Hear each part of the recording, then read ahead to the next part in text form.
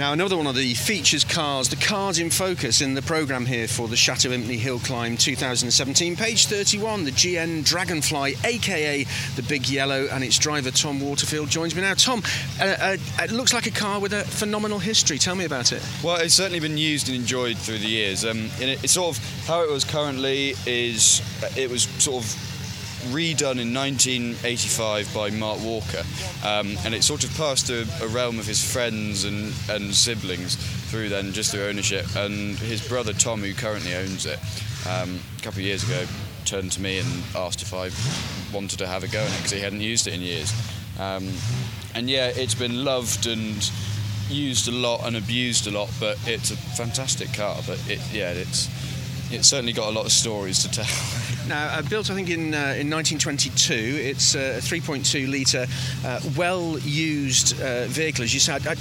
Without being cruel, it's not going to pass a Concorde Elegance, is it? No, it's certainly a scruffy thing, but I think half of it is that's the charm of it. The people who know this car, they can walk up to every little crack and every little patch on it, and there's some sort of story or there's something on it that takes it back to a previous owner or a previous driver, and everyone who's had an experience with it, of it being sort of part of their life, absolutely loves this car, and it's a charm that you either love this car or you hate it. It's definitely a Marmite car, but I guess you love it, so tell me why.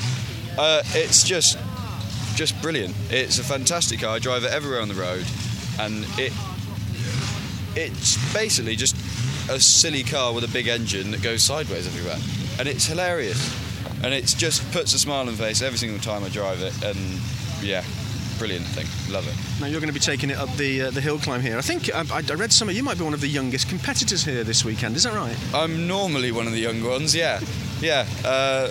I started out when I was 16, and I didn't even mean to get my race licence. I went along to a track experience day thing, race coaching thing, and the guy turned around to me and just said, well, why don't you do your odds? You're here, I think you'd be good enough, and may as well, it's an extra 50 quid. And got into it through there and started out in Austin 7 and worked my way to here. But yeah. Who knew there was a racing driver bubbling away inside you? So, apart from this, what else do you drive and where do you drive, Tom? Well, other than this, at the moment I don't race a lot. I use this everywhere. I've taken it to France, taken it to France again later on in the year, raced all the VSGC meetings. I just do as much as possible as I can in this, but I started out and I still often race a little Austin 7 that what I started in. Very low, about an inch from the ground, a hot rod of a thing, but it was a fantastic place to learn because it was safe but fast, and it teaches you how to control a car, which then when you get into something like this, which is a much more powerful, leery thing, you can transfer so many skills, and you've already got that reaction, you know what you're doing, and you're not going to go and kill yourself, basically. And that's the interesting. You make an interesting point there, Tom, don't you? I mean, this circuit, this hill climb is fast for the first half. It's very technical for the second half. You do need to know what you're doing, and you've got to have your wits about you. Yeah, definitely. I know this hill quite well, and it's definitely a case of there are a lot of things that you can learn from it. Every single corner is deceiving, and the lines are odd. I think I'd say, but no, it's definitely a driver's hill, I'd say. Great venue here at Château Impney. The sun is shining, and as you come up from the start line, round the first corner, you get a glimpse of the chateau in front of you. That must be slightly distracting as you're putting your right foot down. Well, yes, in a sense it is.